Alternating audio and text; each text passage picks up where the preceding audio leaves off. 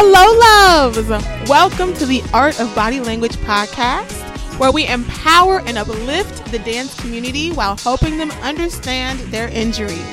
I am your host, Sherelle Williams, trainer and student physical therapist that helps dancers avoid injury and improve their wellness so they can be the strong and fearless performers they were destined to be.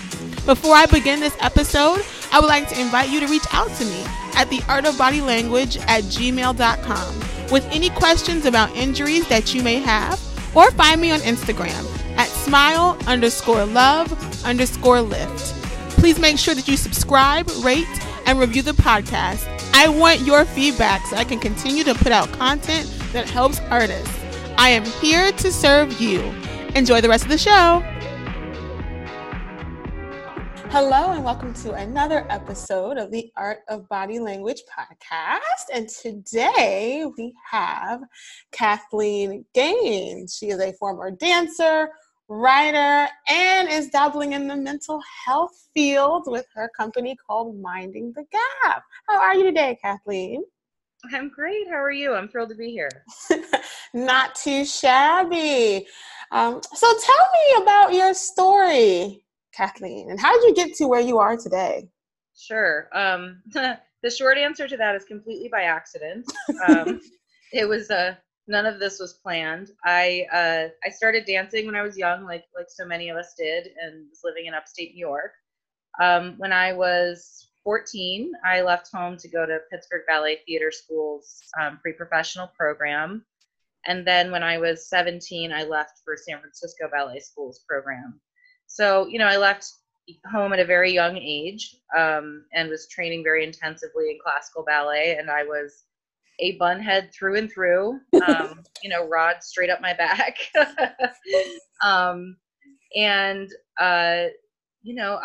While I was in San Francisco, I sustained my first major injury, which was a stress fracture in my second metatarsal, classic point shoe injury. Right.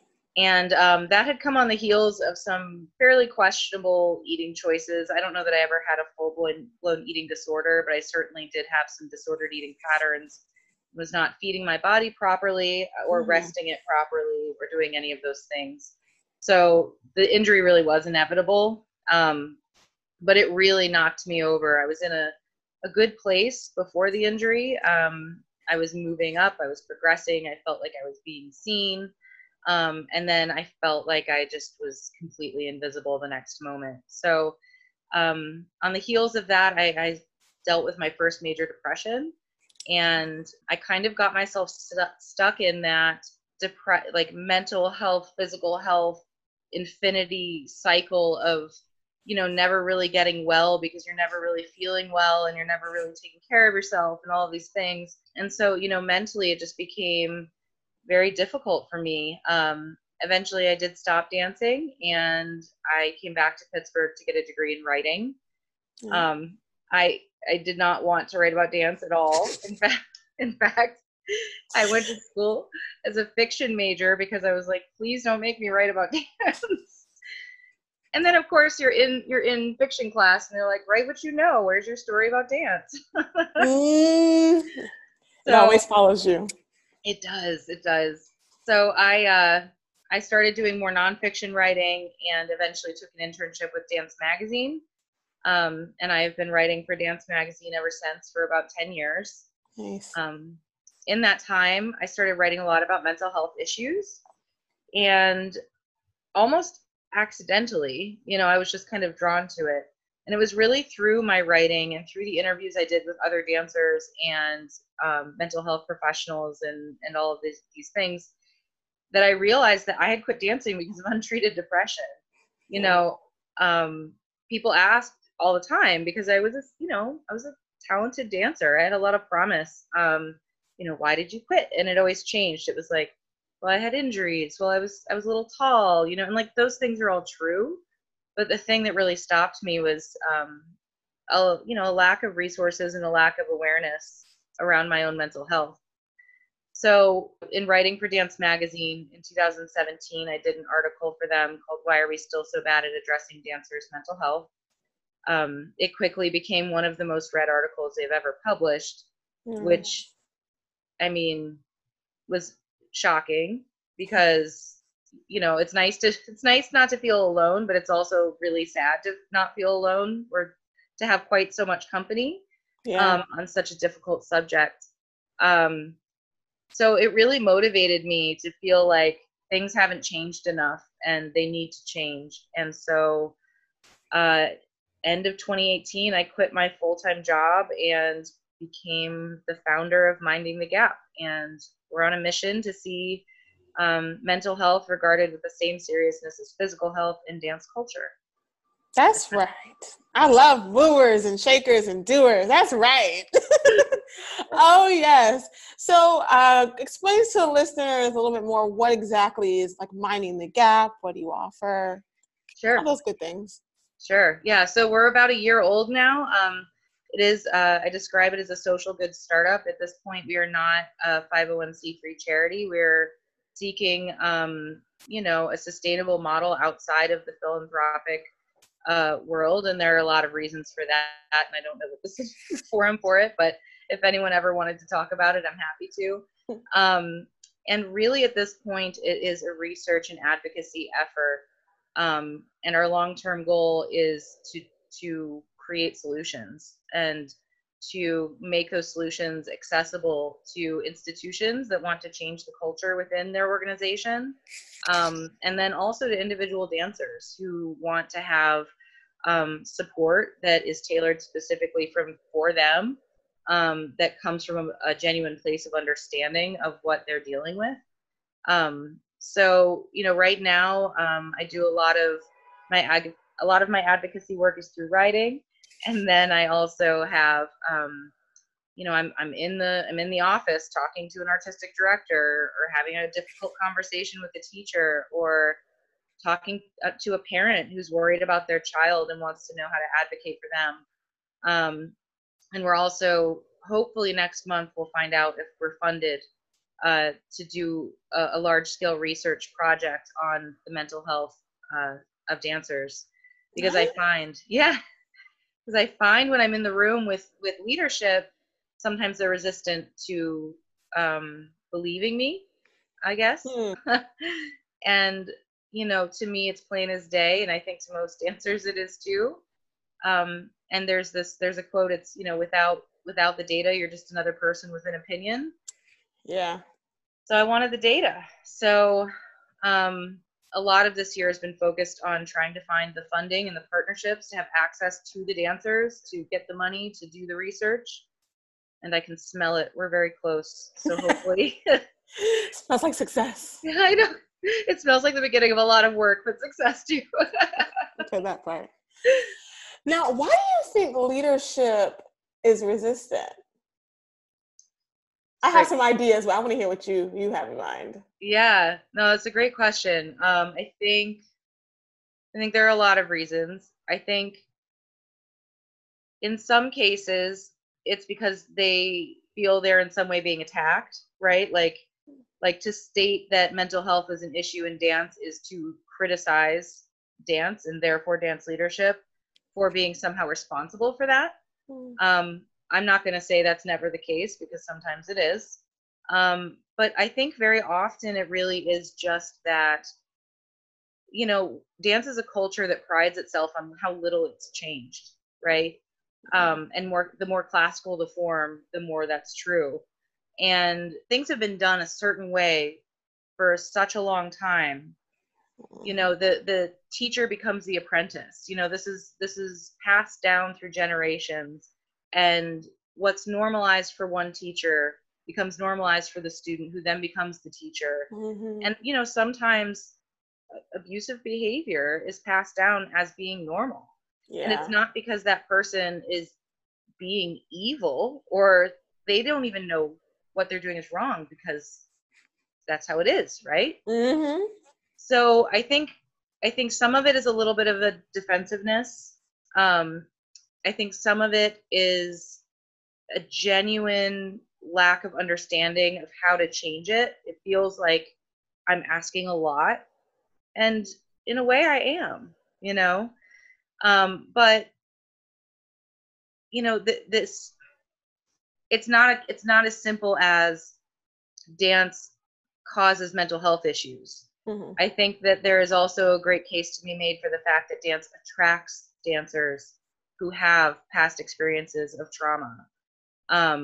There was research done in California by Doctors Paula Thompson and Victoria Jacques, and they found rates of PTSD among dancers at almost 25%.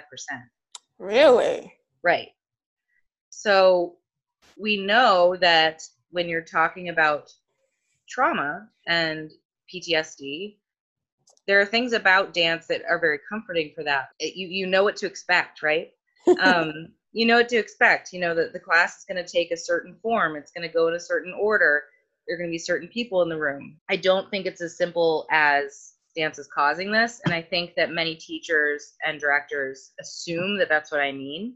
Mm-hmm. So I think part of it is their fear of that. I think part of it is their fear of not knowing how to change this. And I think some of them genuinely don't think it's their problem. So that's what I was going to say. Like, if you're in this company, you're here to dance, and it's a business at the end of the day. So that's what I was going to think. I kind of thought that mentality was. Like, yeah. I once asked, I was doing an article on the quote fat talk. Mm-hmm.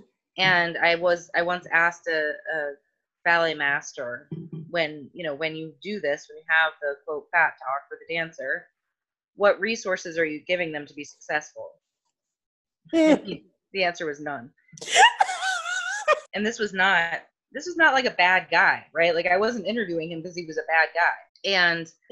And I specifically asked about mental health, and he said, I have it on audio, on that's not our job. I'm like, these are kids, some of them. Yeah. You know what I mean? And it's like, and your emotional and mental health affects the dancer, and I feel like the quality of movement that gets put out on stage and how your work or the variation, I said there's yeah, it's all affecting each other, It's all intertwined. Very interesting. So what trends have you seen within the dance community in regards to mental health? Like, have you seen like specific, you said PTSD was one. Yeah. Is there anything else? A big one. There's very little research, which is part of the reason I want to do some. But what is out there, we know that dancers are 3 times as likely. In fact, there is a study that even claims 5 times as more likely than the general population to sustain an eating disorder. Right. So we know that, it's something that's the most accepted aspect of mental health in the dance world, but it's still treated as a food issue and not a mental health issue. I think very often you take a dancer to a nutritionist, it's a mental issue, right? Like, this is a psychological issue. Right. That frankly could have been prevented had we been concerned about things like self-confidence and perfectionism and depression. That part, say, rewind that again, everybody. Listen to that right there. Yeah. That is it. Yep. Yep. So, is there anything else that you've seen? Like, I know it's in the research and it's not, but what else have you seen? I'm not. Yeah. I mean, I know I'm in science and I get the research is important. It has that backing, but just what else have you noticed? Yeah, well, we've done Minding the Gap has done a couple of surveys online. The most recent one we did in December of 2019, and that one was looking at what mental health topics dancers were most interested in. Like, if you put out information, what information do you want? What are your concerns? And their top 3 concerns were, the first was self-esteem and confidence, with more than 60% of the respondents saying that it was extremely important. This was almost 350 dancers. Wow. Yeah. Nice numbers. Okay, I'll take it. Thank you. The second was anxiety and depression, which expresses a level of self-awareness that I'm starting to see in dancers. These younger dancers are much more willing, and I think this is true of the entire generation, they're much more willing to speak what they need. And mental health in our general population and in society is less stigmatized than it was when I was dancing. but it hasn't necessarily changed in dance, right? Yeah. And then the third one that they were most interested in was so it was self-esteem and confidence, and then it was depression and anxiety, and then it was dealing with rejection. Okay. So Yeah. essentially coping. And what I thought was interesting about that is that we all, when you ask about mental health in dance, you hear about eating disorders first. But, eating disorders weren't in the top 3 topics for the dancers, which sure. actually says to me that they have a fair amount of self-awareness about the fact that there's a lot to worry about before you get to an eating disorder. Right. And what we really need to do is to transition from, many of the best places that have mental health relationships, those relationships are specifically related to eating disorders, or it's an eating disorder specialist. I'm by no means going to downplay the importance of that, but it's very reactive, right? If we can attend to the mental health of the dancer in their development as part of their training, we will see a reduction in eating disorder. Right. And then also, like, are you trying to say, like, the eating disorder is something more like, I can control this. Like, I can't control the depression or the anxiety or the rejection, but I can control what I'm eating or not eating. Well, yeah. Or I'm off. Yeah. I mean, there's a fair amount of research being done in Europe on perfectionism in dancers. Right. And I recently interviewed a very smart psychologist named Sana Norden Bates. We were talking about her research, and she, very point blank was like, there are no eating disorders without perfectionism, right? Yeah. So, what kind of goals are we teaching dancers to set? Are we setting goals that are attainable, that they can actually control? Or are we trying to teach them that they need to be a principal dancer at New York City Ballet, right? Right. There's a lot. I mean, and I think in terms of like the timeline of mental health discussions in dance, back in 1996, I believe it was, maybe it was 97, a young Boston Ballet corps member named Heidi died from complications related to an eating disorder. And I remember this moment very vividly because I was in a summer program, and this was like during, my development as a dancer. And after that happened, you started having the checking the boxes. The nutritionist comes in for the summer program and talks for an hour. The mental health professional comes in and talks for an hour. And that was a really great step, right? It kind of was the first big shift, but it hasn't changed a lot since. And, I do think it's important to point out that, just under a month ago, a gifted young dancer from the JKO School of American Ballet Theater took his own life. His name was Lachlan Brooks, and he's a beautiful, talented man, and he was doing very, very well. He had just premiered on stage at the Met in a production with the company. So, it doesn't matter how strong someone looks or how well someone's doing. Yeah, so true. You brought up so many great points. I'm very excited for this episode. So as I'm gonna kind of get into your entrepreneurship side a little bit, right? Okay. So of course, like starting a new business and embarking on a new mission isn't easy. So what have you done to sort of keep your mindset in check? Wow, that's a good question. I could definitely be accused of not practicing what I preach very well. So I'm very lucky that Minding the Gap is being incubated by an incubator here in Pittsburgh called Ascender. Nice. And so I do have what they call an entrepreneur in residence, who is kind of like a coach. So I do have someone who is kind of with me in the sense that when I hit a wall, I have someone to rant to, I suppose. Right. But it's really relentless. It's 2 steps forward, 1 step back. Sometimes 2 steps forward, 3 steps back. It's been very challenging. I'm not going to sugarcoat it at all. I haven't paid myself in a year. I pay the people I hire to do things because that's what I believe in. But it's a big adjustment, and you have to really believe in what you're doing to do it. It's not worth it otherwise. I have a friend who is the founder of a nonprofit here in Pittsburgh called 412 Food Rescue, which is this amazing nonprofit that takes food from restaurants and grocery stores that would be thrown away and brings it to, places that need food. But what she says that I think is so true about entrepreneurship is once you can see the solution, you can't unsee it. So true. And that's how I feel, right? Like, it's so obvious to me. It's so plain. The need is so big, and so unattended. And I, after I wrote that article and it did so well, I really did realize that I was a person with a voice and a little bit of influence in that sense. And also that I have nothing to lose, An artistic director being mad at me doesn't impact my life at all. Like, true. I'm never putting tights on again. But, my friends are still dancers. I talk to dancers all the time. I feel like I have just enough distance to see it very clearly. But I'm close enough that I still hear and understand what the dancers are saying and what they're going through. Mm-hmm. And I'm just old enough to be mad and not care too much.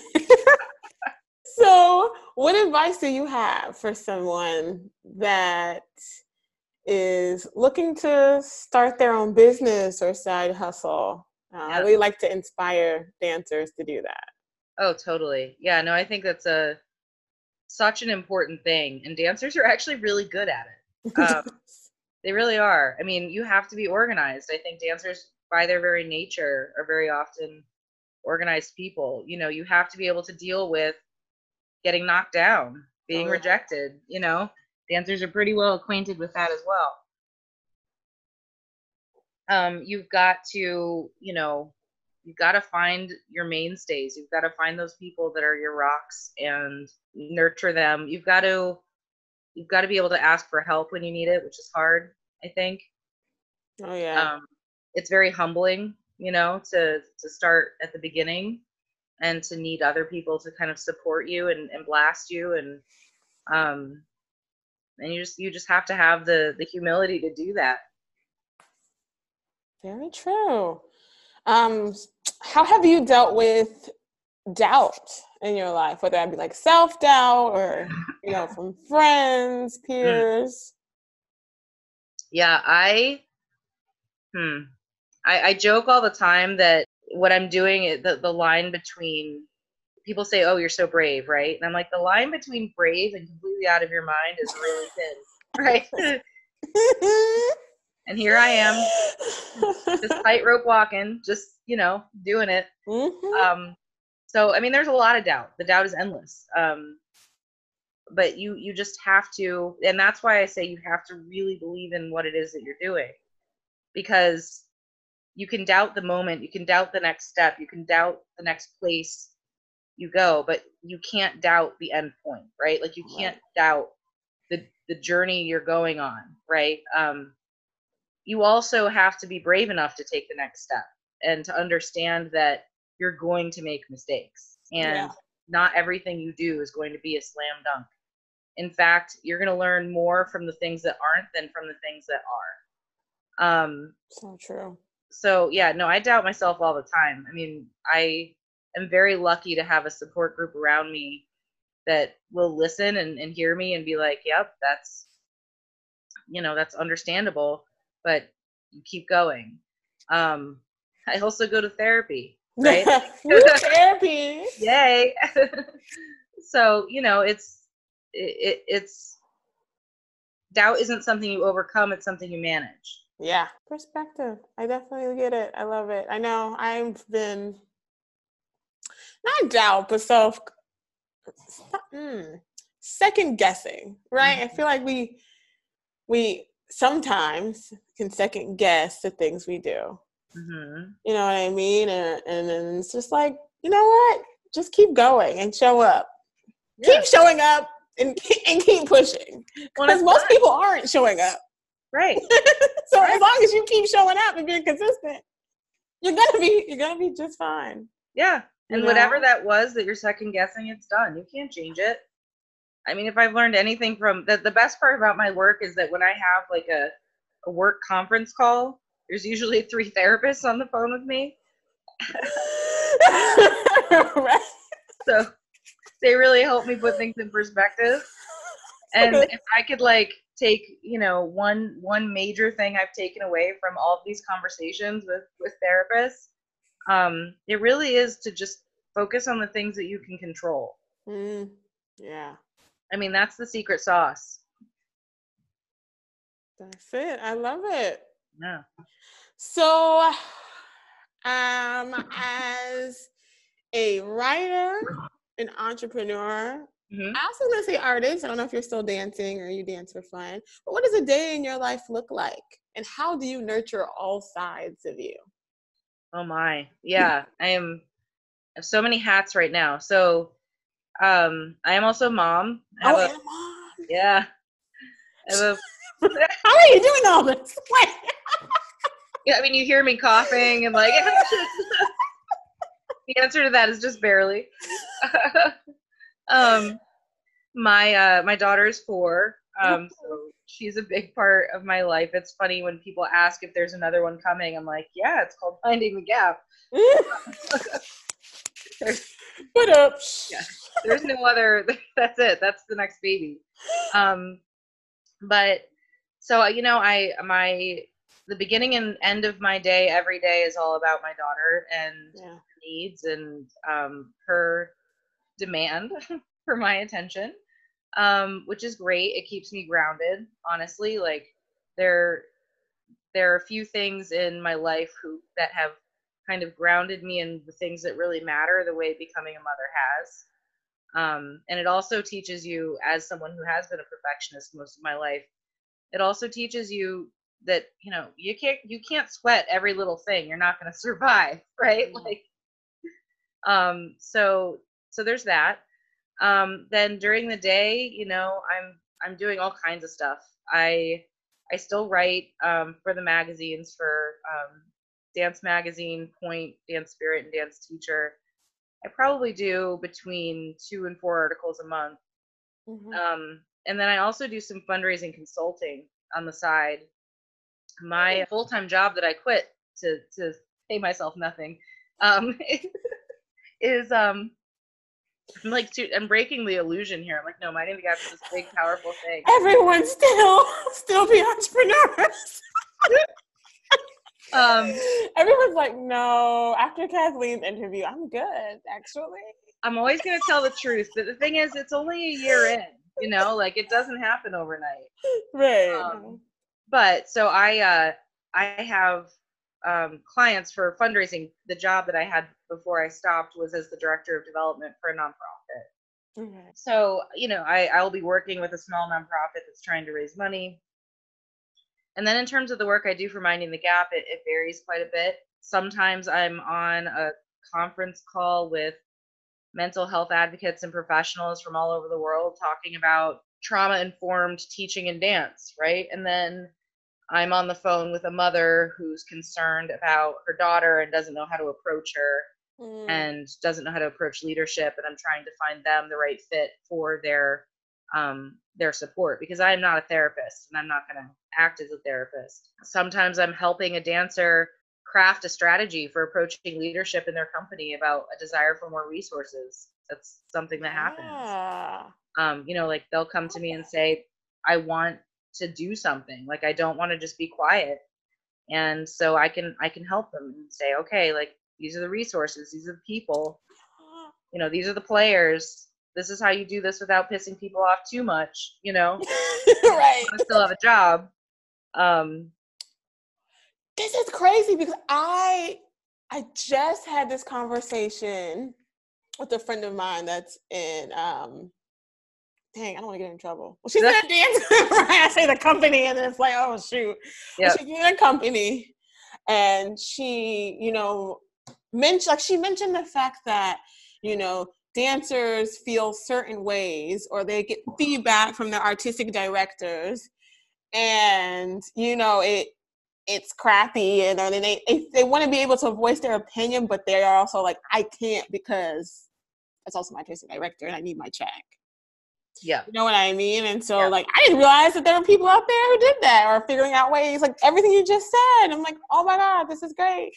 I mean, that's the idea. I mean, at this point, like I'm trying to learn, and some of that learning is talking through issues like that with dancers, and sometimes I can help them towards a solution, and sometimes I can't. Like it's a hard thing, and unfortunately, sometimes the answer is that you need to be someplace else.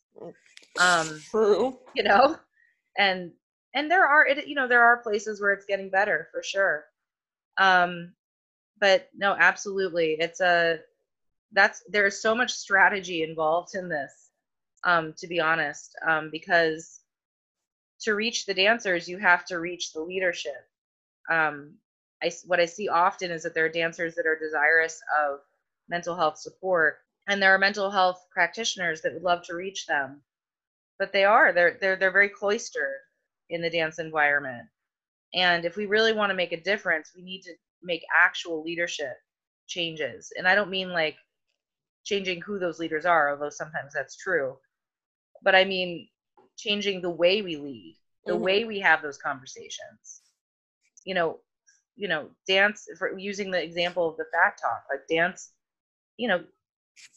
sometimes, there are physical requirements for dance, and that's hard, and sometimes you have to have kind of a difficult conversation, but you can have conversations about how to help somebody be their physical best, as opposed to saying, mean things about their body. Like, there are ways to have these conversations that are productive. And I think that often they just don't know how to talk about it correctly. And, that's the kind of change that Minding the Gap would like to work on the institutional level. I'd love to get to a point where we come in and work with the leadership to do things like have roundtables with teachers and psychologists, and let's talk about psychopedagogy, right? Like, let's talk about like the weight and the meaning of your words and the way you could have said something differently. I was talking with a teacher who I respect very much and who I think cares deeply about his dancers. And I made the comment about, like don't be that teacher that says you sound like a herd of elephants. Like, that's just like a nasty thing to say, right? Yeah. And he laughed and he was like, oh, but it depends on like how you say it, like they know I don't, and this is a really good guy. And I was like, no, it doesn't.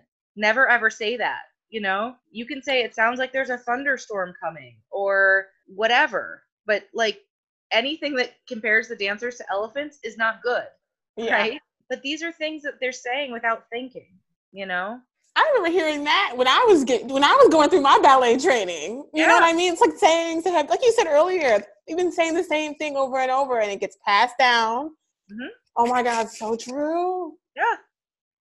I mean, when I was training, the teachers with the canes was still a thing, like, and thankfully that's going away. But it's, you sound like a herd of elephants all the time. Lordy. And for that dancer who's already got some body dysmorphia going on, right? That is a powerful statement, and a teacher is an incredibly powerful person. Mm-hmm. I saw my dance teachers growing up more than I saw my own parents. True. Okay. Yeah. Most definitely. So what was your biggest failure and how did it help you grow? Whoa. In dance or in this? in both, in either one? In anything. Okay. So I would say my biggest failure was I don't like the word failure because I'm in mental health. Well, we're leading towards the learning experience and the growth. Right. That's the end goal to get to. Yeah. No, totally. So years ago, I wrote an article about body criticism for Dance Magazine, wherein several dancers, I think there were 4 dancers in that article, who trusted me with their stories. And it's a very raw thing to talk about. It was about body criticism. And one dancer in particular was sharing very specific information about a director who had been kind of abusive in the way that he spoke about her body. And she was willing to go on the record with his name. She was fine with that.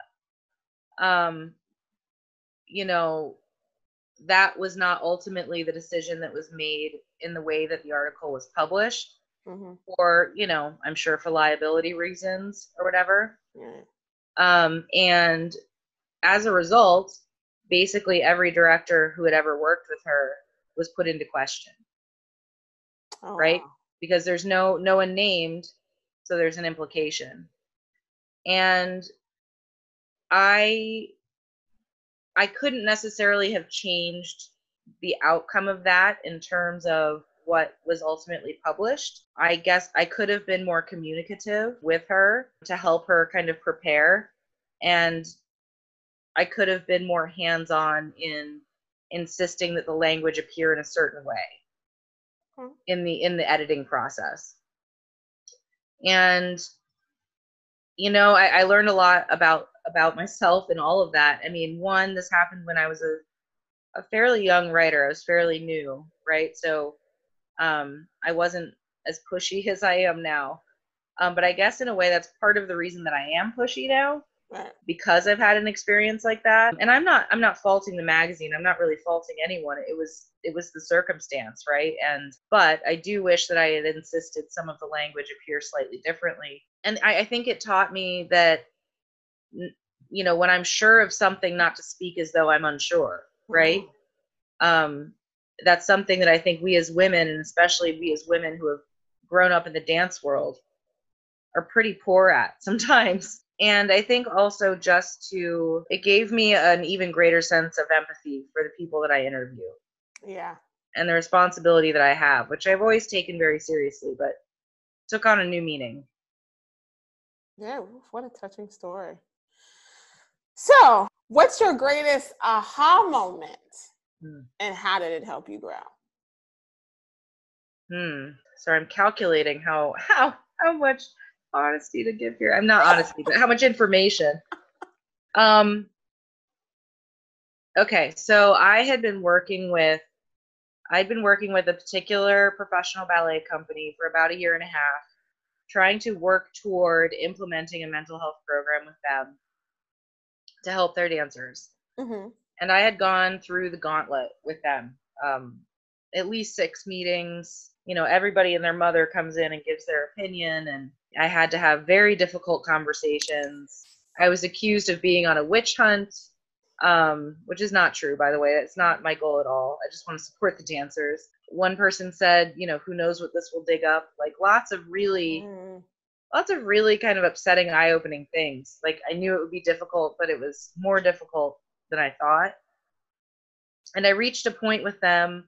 I wanted to do my research with their dancers. So essentially the exchange is you get 3 years of this like Cadillac mental health program for free. And in exchange, we get to measure it, to see if it's effective. And in the end, they were asking me for this level of detail on the work that we were going to do that started to make me feel a little bit uncomfortable. I was kind of like, I feel like we're kind of past the point of like, yeah, let's move forward together here. And I felt uncomfortable enough that I'd agreed that I would give them all of the detail of the program, but that, I wanted a non-disclosure, because they hadn't signed on the dotted line, you haven't made a formal agreement, and they wouldn't sign it. And what I realized was that they really liked my idea, but that they wanted to own it, right? Like they wanted to control it. And they wanted credit for it.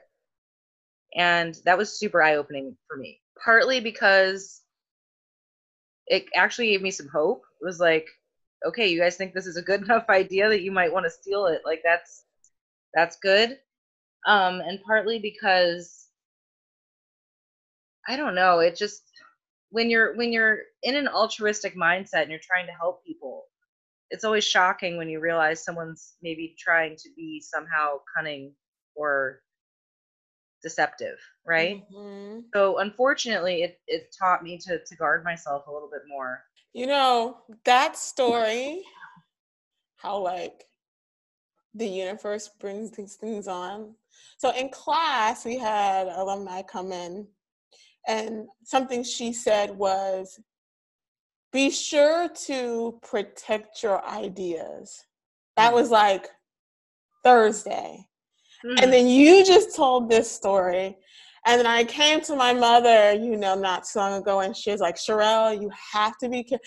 And it's just so, and I keep hearing this, because that's so true. Like, you get passionate about helping everybody, and so you're just like, or helping the people that you want to help, and so you start sharing, and you don't really think, hey, someone could take this from you. Yeah. So that helped me out. Thank you. It's hard because, you don't want to like hide your idea away in this little vacuum world where it'll never grow. And, you have to talk about things to see them progress and to do them well for feedback and all of that.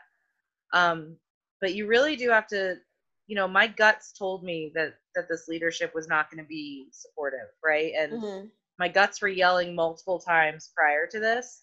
And I just kept pushing because I wanted so badly for it to work. Right. And frankly, if something, how do I phrase this? Of course it's going to be difficult, but it shouldn't feel impossible. Right. Right. And if it feels impossible, and I think this is true in almost anything, if it feels impossible, then you need to try and do it someplace else or under different circumstances. A word. Yeah. Oh, yes. Oh, yes. So what advice would present day Kathleen give Kathleen when you originally started? Well, I don't know. It's only been a year. Well, yeah, let's do a year. When you originally started Minding the Gap, what advice would you give yourself? Oh, patience, dear one. Patience. Everyone says it takes longer than you think it should take and all of that. And, that's true. But there's also necessity in that because there's nuance that you discover along the way that is important, right? Yeah.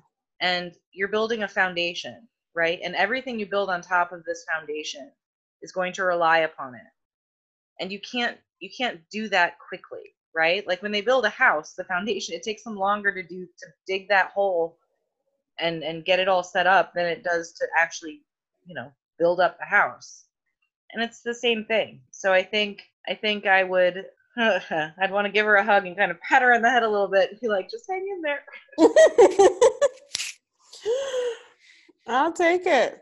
I will take it. So where can dancers find you? Absolutely. So we have a website. We are mindingthegap.org. And the website has, you can see all of our research there. We have 2 surveys that we've done, one with nearly 900 dancers and the other with 350 dancers. And that is all freely available on our website and on social media. I'm deeply dedicated to the free sharing of my research. While Minding the Gap is my business, this movement is much bigger than me, and I need, we need every drop of water to raise the ship, right? And right. I want every single person that wants to make a case for mental health for dancers to have access to the data that I've wanted. So that's there. And then there's also a page of resources where dancers can find mental health resources to find a therapist if they need to there are articles there, links to things like the suicide prevention hotline, the Emily program, stuff like that. I'm also on Instagram, We Are Minding, and Twitter, and on Facebook. Nice. Very nice. So dancers, listeners, please reach out, utilize those resources so that we can all glow up together and take care of ourselves. Well, that is all I have for you today. Thank you so much. I learned and benefited so much. I know my listeners will as well. You are an amazing soul, man. Thank you so much. It's very sweet. I really appreciate being here, and I appreciate the work that you do as well. So keep it up. We all got to keep fighting. Oh, yes. Oh, yes. Well, thank you guys for tuning in to another episode of The Art of Body Language, and we will see you next week. Thank you for listening to this episode of the Art of Body Language podcast. I truly appreciate you taking the time to listen to my show. If you enjoyed this episode and you believe it would benefit an artist that you know, please be sure to share it with them. As always, don't forget to rate, review, and subscribe. Make sure to follow me on Instagram at smile_love_live. If you'd like to connect further, you can also email me at theartofbodylanguage@gmail.com. Thank you, and make sure to tune in to our next episode. Have a beautiful day.